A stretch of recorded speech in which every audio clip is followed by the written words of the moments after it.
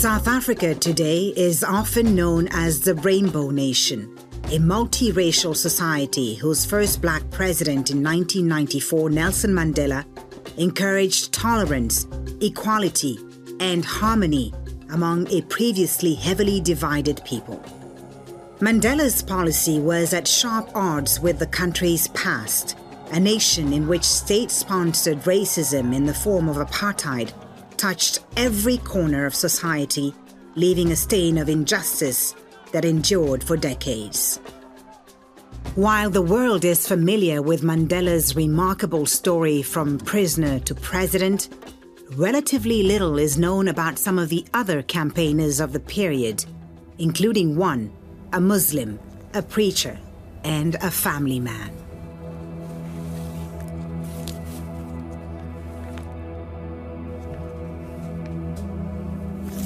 I grew up with many stories about my grandfather, about Imam. Many stories of him as a hero, as a martyr. Often people would talk about the earthquake and how he inspired many people in the anti-apartheid struggle, especially in the Western Cape. I grew up with the book, The Killing of the Imam, and the cover of the book with the man falling down the stairs. And they would talk about him as the Imam. Right? He would have this title. So for me as a kid, I thought, must have been an amazing and important man. The man was Imam Abdullah Haron, a community leader born in 1923 in the shadow of Cape Town's Table Mountain. His was a determined struggle for justice and equality that would eventually cost him his life.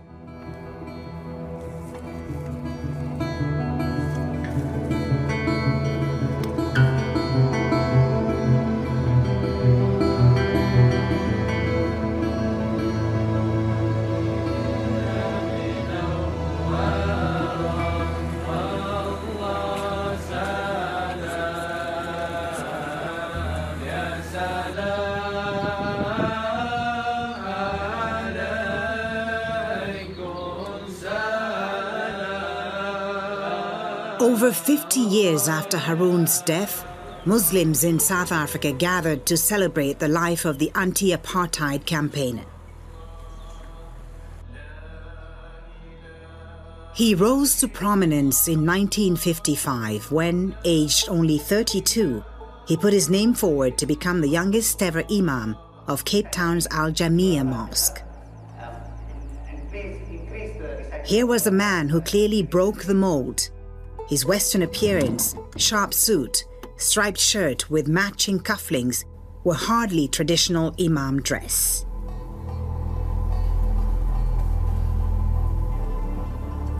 Some thought that his modern, useful style made him unfit for the role, but Haron presented his personal vision and, not for the last time, won over hearts and minds. What happened was that there was an opportunity at the local masjid in Claremont. And many of these positions, they have elections. And literally he won by a small margin because there were other candidates as well. And they say even his father was one who voted against him because they felt age is an important thing for a person to become an imam. They did not consider knowledge and wisdom as important things. They considered age as an important thing. But Imam proved them all wrong.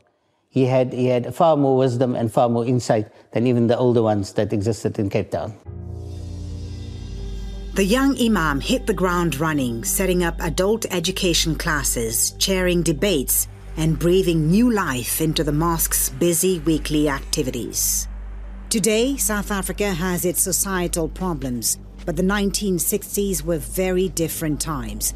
The White National Party government introduced apartheid, a system of institutionalized racial segregation. It divided South Africans racially, dictating their political, economic, and social rights. The minority white population dominated the majority of black Africans who had few rights under apartheid. Indians and mixed-race people, so-called coloreds, had some additional privileges. If you want to understand what is apartheid, look at Israel, occupied Palestine. It's a settler community that came from outside. They built the infrastructure, and a very efficient infrastructure as well. And now they say, we own the land, we are going to rule you. But what apartheid did was, it was white on the one side, and what they considered non-white. It's not a term that I accept, because non-white means you are a non-person. But for the sake of reference, but they took the non-white and further divided them into three basic groups. Africans, or as they referred to them as natives, coloreds, and Indians. And they gave each of these three groups different or lesser privileges. So the Indians were probably the most privileged of the three groups. Then we had the coloreds, and then we had the Africans or the natives. Many Muslim leaders in South Africa, known as the ulama, opted not to campaign actively against apartheid, preferring not to rock the political boat. Muslims in apartheid were, for a long period, they did not take a very political stand. They were rather loyal in loyalty to the ruling system. There is an interesting quotation that is written in the Muslim News. This is a religious Muslim newspaper in '64, and they wrote, "Has the government forbidden the worship of Allah and the spreading of Islam? Has the government closed down or ordered the demolishment of any mosque in a declared white area? If the government has ordered us as Muslims to desert the faith of our forefathers, then our ulama would have been the first to urge us to resist even to death." And welcome to Voice of the Cape Drive Time. I'm Shafiq Morton. Assalamu alaikum. University of the Western Cape receives a grant to promote gender equity. Our weekly Africa report. And after 5, Jamal Khashoggi, 1 year on. What's happening? In fact, the interesting thing about Imam Haron, that when he started to become politically aware and when he started to talk about political awareness, and remember, political awareness in South Africa in those days was about basic human rights. Unfortunately, and this is a big blot on our community, a lot of the ulama of the time, a lot of the community elders of the time told him to keep quiet. They said he was going and doing things that was going to cause trouble. But rather than avoiding trouble, the young Imam Haron seemed to attract it.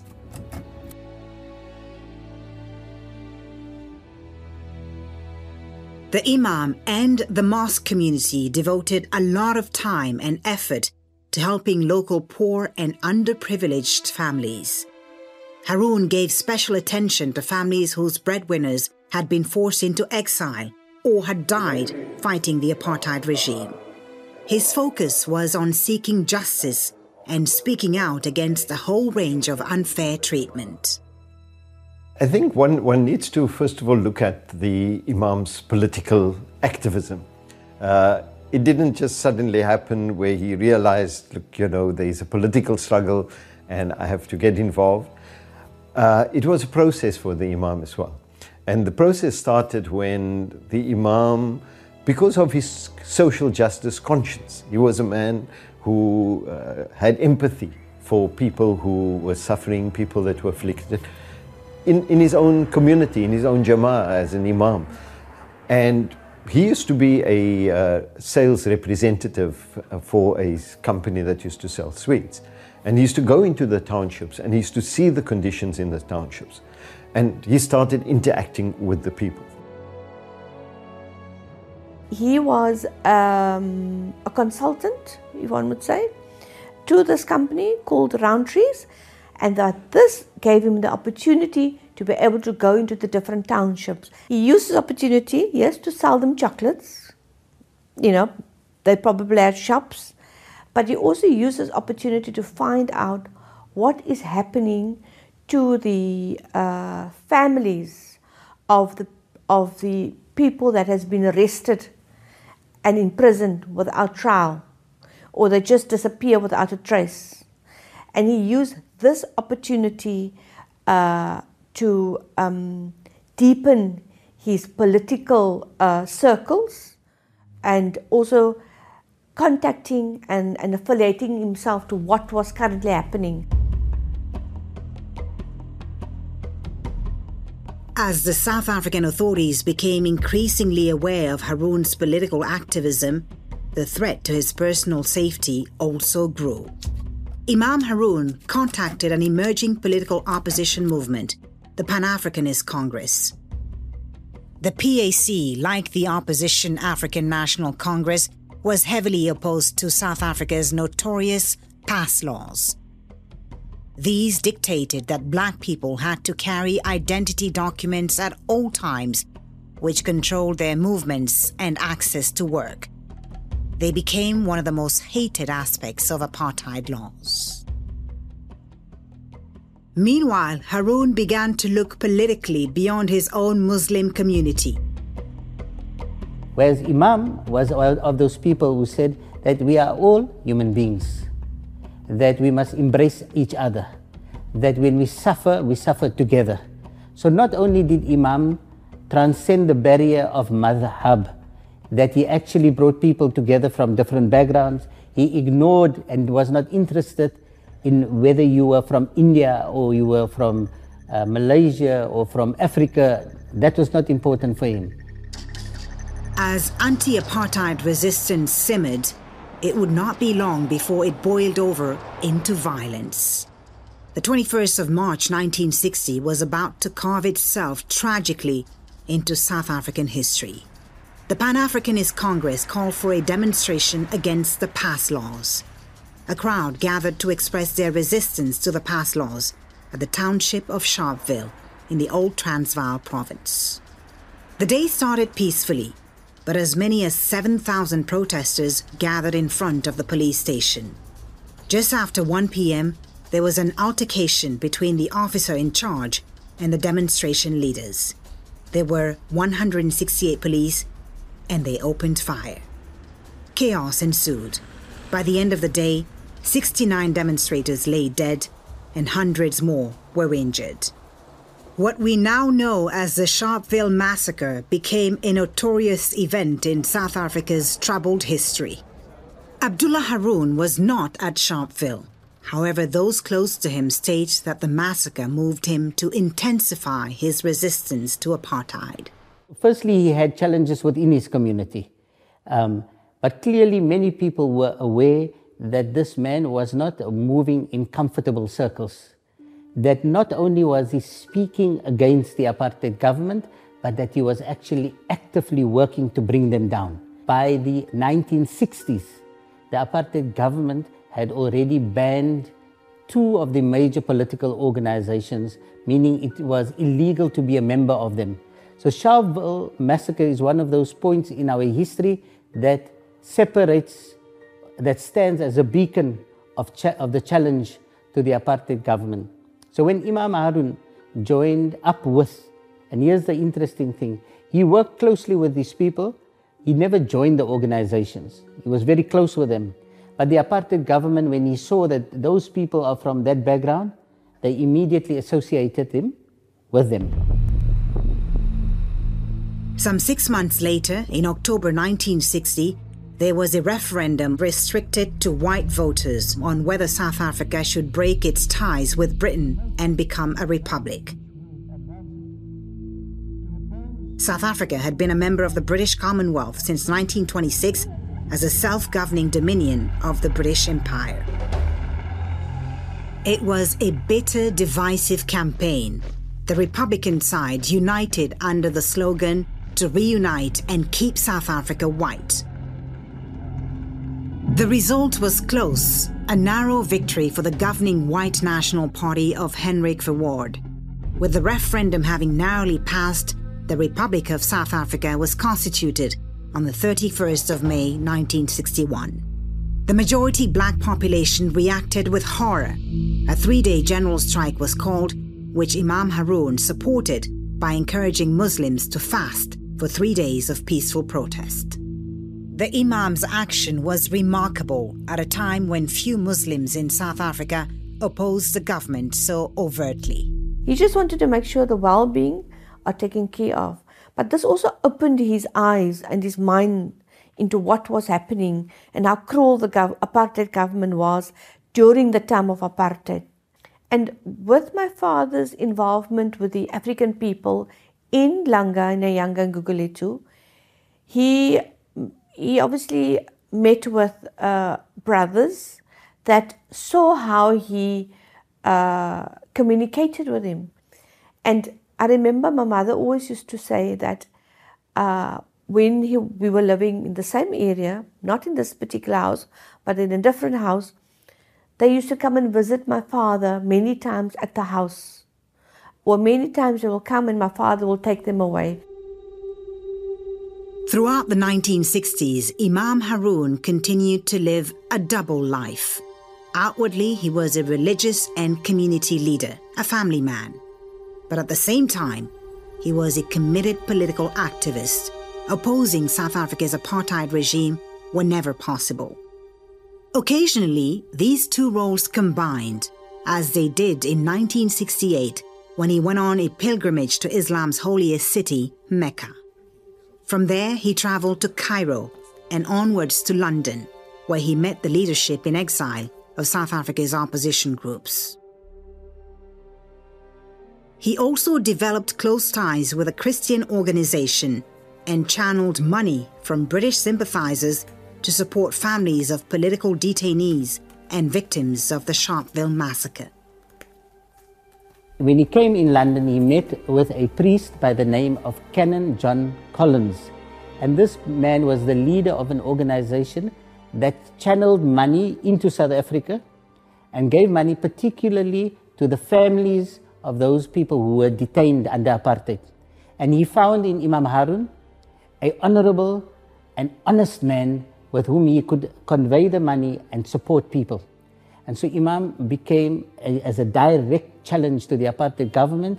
They saw that if we arrest the father of this house and Imam comes and he brings food to that house, he pays their rent, he looks after their children, then they are defeated. And so they were very angry about how Imam continued to help, especially those people who were in prison on Robben Island and in various prisons. You see this newspaper which shows another part of his life, which he was a travel specialist. You build up this this image of this man who's an Imam, father, political activist, and he worked for Wilson's Roundtrees. But then, curiously, he's also like a travel specialist. So what is he doing? For me, he's hustling, right? He's just like doing a number of things in order to to get around to meet people. To maybe it was a way for him to travel. Towards the end of his London trip, Abdullah Haron received news that the South African security services were aware of his clandestine activities and that his life was in danger. Returning to Cape Town, he learned that 4 campaigners had been arrested and had later died in police custody. The official cause of death was given as suicide. He continued both his activism and charity work and received funds from his close friend and anti-apartheid campaigner, Canon John Collins, and his British supporters. We got him. On the morning of the 28th of May 1969, as Imam Haron was preparing for a major Muslim religious commemoration, he was summoned to the notorious State Security Office in Cape Town's Caledon Square.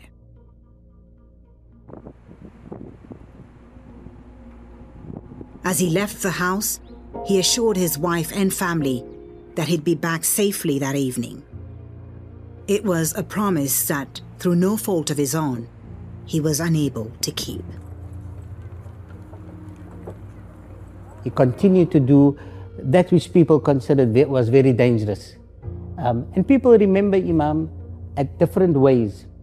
But that part which was the most dangerous, he took all on himself. And he was always conscious that the security police were watching him.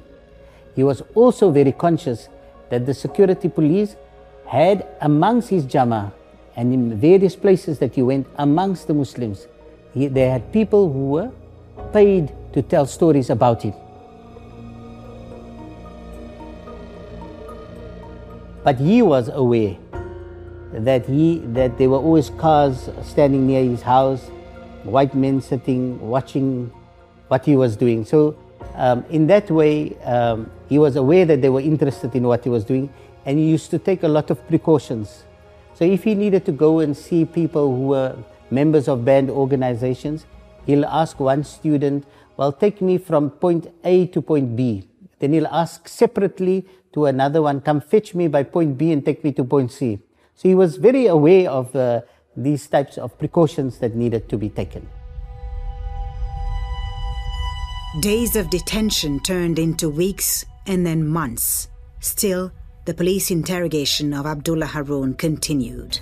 They wanted to know absolutely everything about his political activities, where he went, who he met, and what he said. The police intelligence was detailed. They asked about his secret meetings with South African opposition leaders in exile. And they homed in on his friendship with Canon John Collins, whom the Imam had first met on the steps of St. Paul's Cathedral in London.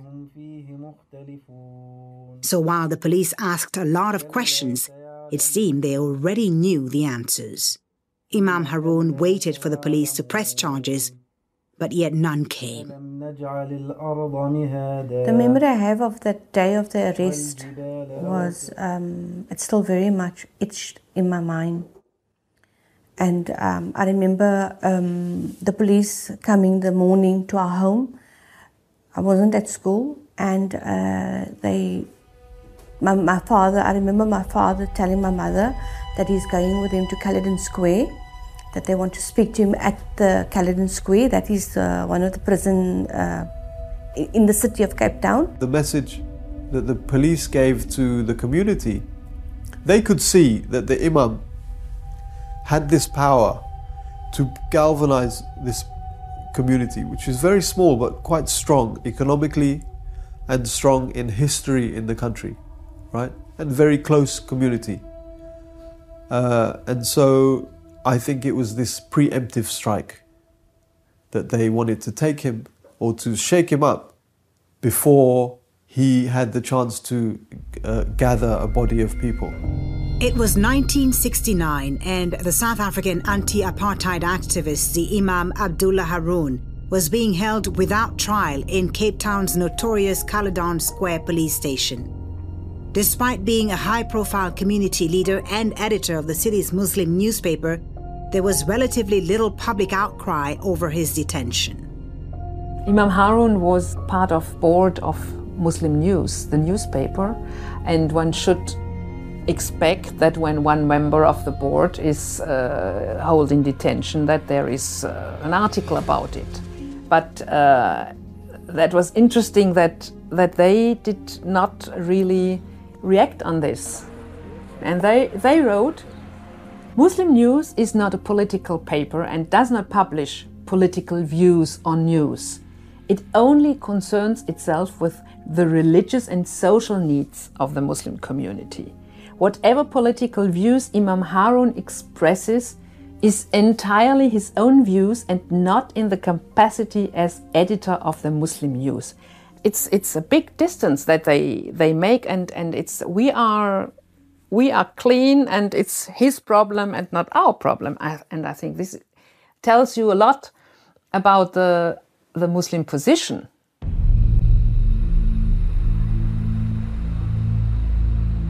From the 28th of May until the 19th of August, he was kept in one place, which is now referred to as Cape Town Central Police Station. And he was kept there without there being any contact with anybody. And so they would say that like normal people go to work, they'll come in at 8 o'clock. And they would question the Imam from 8 o'clock in the morning till 4 o'clock in the afternoon. And then they say, sometimes I used to do night shift.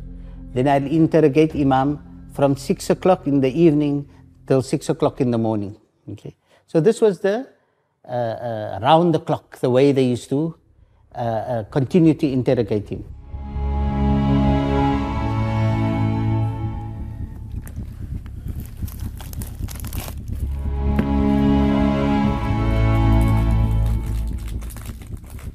What my father did do, he managed to smuggle out letters out of prison.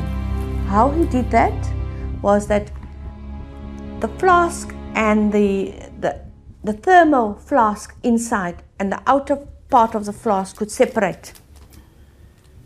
And then my mum sent him biscuits to prison, cream cracker biscuits. I don't know if you know about cream cracker biscuits, but on the cardboard, he used to write the letters addressed to her and letters addressed to the late Barney Desai. He was a member of the PAC, the Pan-African National Congress movement. So that is how the letters got out of prison. So the police, they never picked up that, but he smuggled out quite a few letters. Haron contacted one of the London activists, Barney Desai, during his detention. Later, Desai would become the Imam's biographer. This particular paper is, I think, where one of the first notes first start coming out. He writes on these papers, and he gets it smuggled out by his young son Muhammad, who comes to bring him some food and drinks, and he manages to smuggle this information out to my father, who was living in London. The effect of the letters on my father, for us as children, was very traumatic. He felt somehow that he was responsible because the Imam had been to see him and they'd organized to do certain things together, arrange for money, for support for the people inside the country.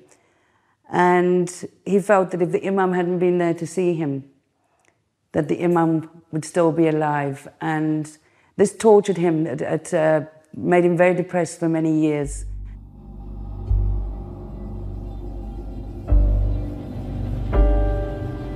He had to document this story.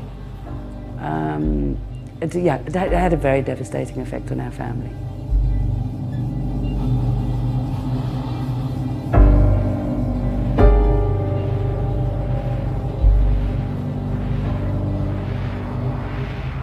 For a total of 123 days, Abdullah Haron was held at Caledon Square Police Station. Only those who were there can truly know what happened over those 4 long months. But it is known that Haron was subject to torture. Reports emerged of beatings with police batons, 2 broken ribs, serious bruising, electrocution, and needles being stuck in Haron's spine. Mr. Barney Desai became the person who then writes a book about his life later on. And in there, he told about 2 types of questions that they were asking. The one that they were asking was largely about who was he giving money to. Canon John Collins put money into your account. Then you gave the money to who? You know, those types of questions. And so, of course, given the length of time that Imam was held, it was clear that Imam did not give them the answers they wanted. The second issue is that they considered Imam Haron as somebody, as a recruiter of young people, which he was sending outside of the country to get military training, with which they would then fight the apartheid government. So in there's a clear reference to the military wing of the Pan-Africanist Congress in one of his letters. And then, of course, a clear indication to CC, which is Canon Collins.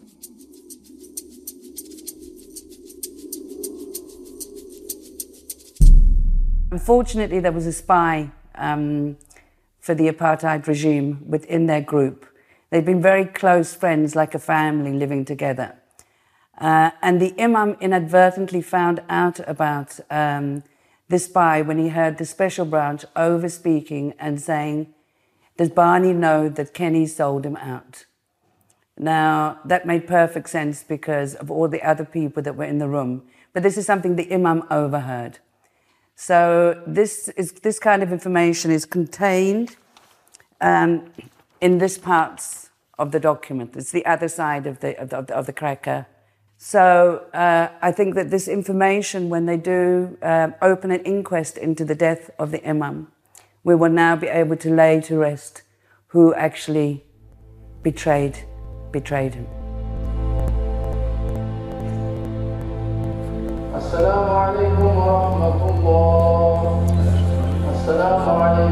Unable to visit the Imam while he was in detention, his family grew increasingly concerned about him. Support came from a British-born South African politician, Catherine Taylor, who raised the Imam's detention in Parliament. The police minister replied that it was not in the public interest to comment on Haron's detention. On the 27th of September 1969, the police revealed that Imam Haron had fallen down a small staircase in the police station and, as a result of the fall, had died.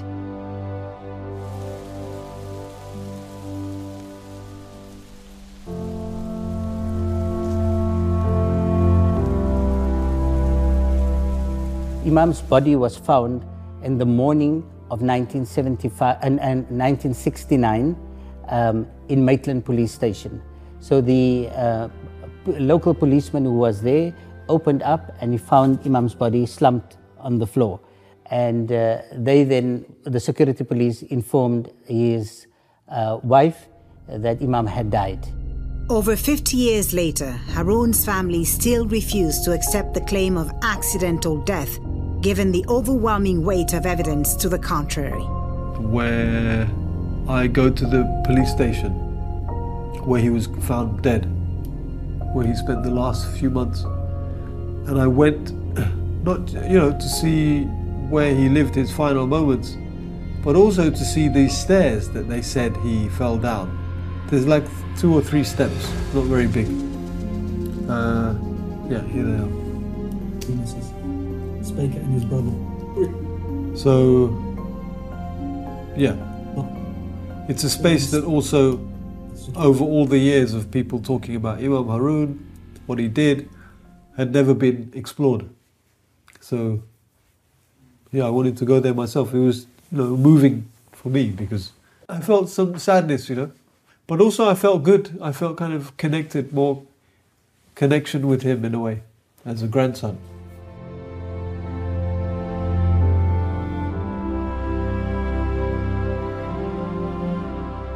We were informed as a family that our father, when he was killed by falling down a few flights of stairs. And as his children, we never believed that our father was killed. We knew that he was tortured because when the body came home on the 29th of September of 1969, my brother remembers very clearly that his body was very bruised. So he was badly tortured. I didn't see the bruised body, but all I can tell you, I saw his face. And then when I went to greet my father, I remember somebody in the family picked me up. And I remember taking my hands and I cupped his cheeks with my hands. And I looked at him and a part of his face was sad, but a part of his face was happy. But there was a sense of peace.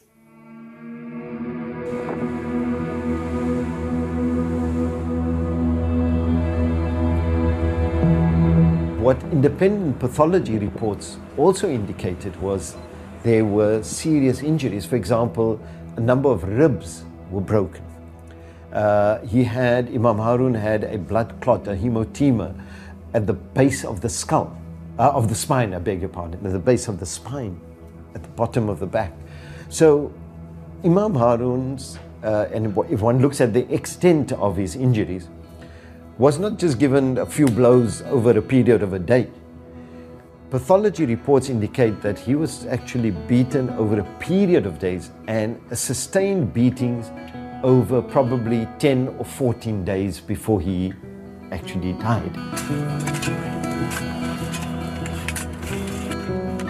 The funeral showed a totally different response, because for the Muslim community, for the individuals, let's put it like this also, in the Muslim community, you had the impression they just woke up from a deep sleep, and the funeral was much more than a funeral procession. It was rather a political demonstration, and you just imagine it's 30,000 people who just came from all over, all directions, and attended the funeral.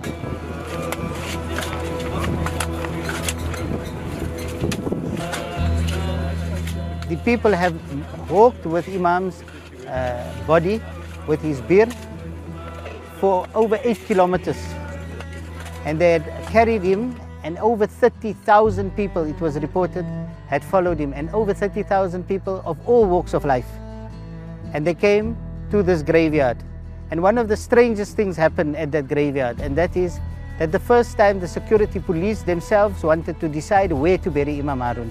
And they chose to bury him right on top, where people with no families or people who are not known, especially criminals, would be buried. And they stood there and they had dug a grave for him.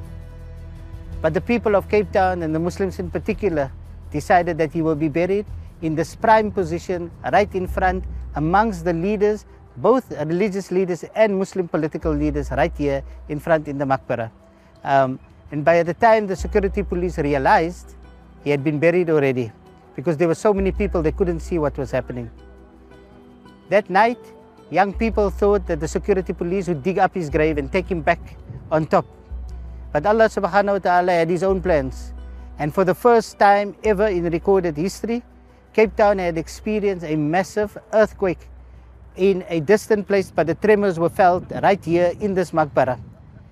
It was such a powerful tremor that the security police ran away. That evening's earthquake measured 6.3 on the Richter scale. It remains the most destructive tremor in South African history. So in terms of the way nature responded to the janazah, the burial of Imam Haron, we always extracted an example of God's presence, of God's anger, and also the affirmation that this was a child of God. This, the Shaheed was a child of God. So nature affirmed for us was a sign, and it was the voice, the earthquake was the voice of God and of the Creator. The fact that the file is not closed. The file has never been closed on Steve Biko, for example. The file has not been closed on Ahmad Timal, for example. So many people who died in detention, we still haven't got the answers. And even the Truth and Reconciliation Commission couldn't get close to the truth. And some families, like Imam Haron's family, decided not to testify at the Truth and Reconciliation Commission because they didn't feel it was going to get them anywhere. While the search for truth continues, so do efforts to preserve the memory of Imam Abdullah Haron. Of course, we know we lived in the era of apartheid and the Nationalist Party at that time, a white supremacist government which suppressed the people of the land. But here we capture those who died in apartheid detention, specifically from the year 1963 until the year 1990. However, you'll find that some of the people who are captured here are some of the heroes of the liberation struggle. You see people like the name in 1963, Suleiman Saluje, and then in 1965, Gaga Ngeni. We look at later on, 69, Imam Abdullah Haron. You find Michael Shivute, James Lenko, and 71, Ahmad Timol. There are numerous people throughout the history. These were stalwarts in the struggle. And we find that it captures all those 117 people of whom we know that have been documented as having been killed in apartheid prisons. So as we say, we recognize these heroes in remembering Imam Abdullah Haron. On Imam Abdullah Haron Road, we remind the world do not forget those who died in detention. Haron's widow died in 2019, exactly 50 years to the day after her husband. Sometimes reality, scripts, produces a better script than fiction. So the passing of, we call her Auntie Halima Haron. The passing of Auntie Halima Haron was probably no script writer could have written that script. Yes, you know, we can say that things happen, Allah knows best. But we as ordinary human beings, we want to put meanings to things. And I think it's important to give meaning to anything that happens in our life. And I will unapologetically give meaning to the fact that Imam Haron and his wife were buried on the same day, more or less at the same time. It's probably a message from a spiritual world, if I want to put it that way, that we have to actually accept and give significance to. We are busy arranging the exhibition on the life of Imam Abdullah Haron, and we are busy making sure that the story of the life of Imam Haron follows a chronological pattern. The boards cover different aspects of his life, such as commemorating his torture and murder in detention.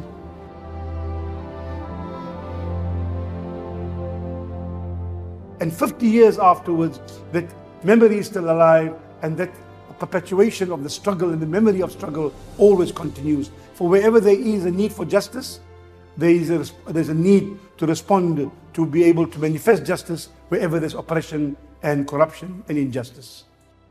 And here we see at the foot of Signal Hill and Lion's Head, we find here the artwork depicting the mosque of Imam Abdullah Haron.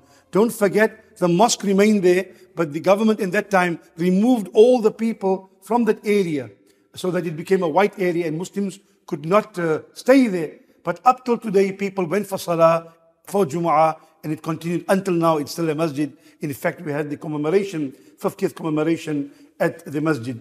Then we see this is the prison in town where he was questioned and interrogated. And we show some of the buildings, governmental structures, to indicate how there was this overwhelming attack on the masjid. But nonetheless, this has survived. It's in the foreground. And in fact, this artwork won the second prize in the international competition.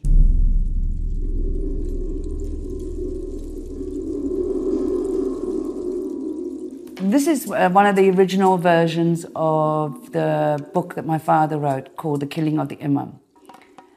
He wrote this book, I think, to keep the Imam's memory alive, but also for him.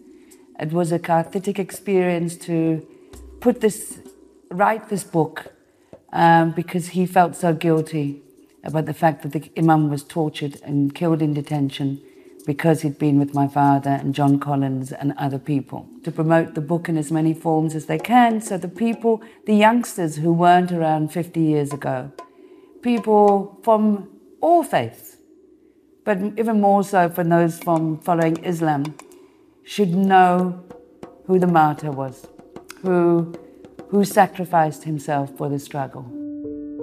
Imam Abdullah Haron was the first cleric of any faith to die in custody under South Africa's apartheid regime. After his death, his friend Canon John Collins held a memorial service at St. Paul's Cathedral. It was the first time a Muslim had been honored at the cathedral in this way. His life and death stand for more than resistance to apartheid. Abdullah Haron transcended barriers, preached a message of tolerance, and strove to achieve social justice. Imam Haron never lived to see the end of apartheid in the early 1990s, but his contribution to the struggle against it will always be his lasting legacy.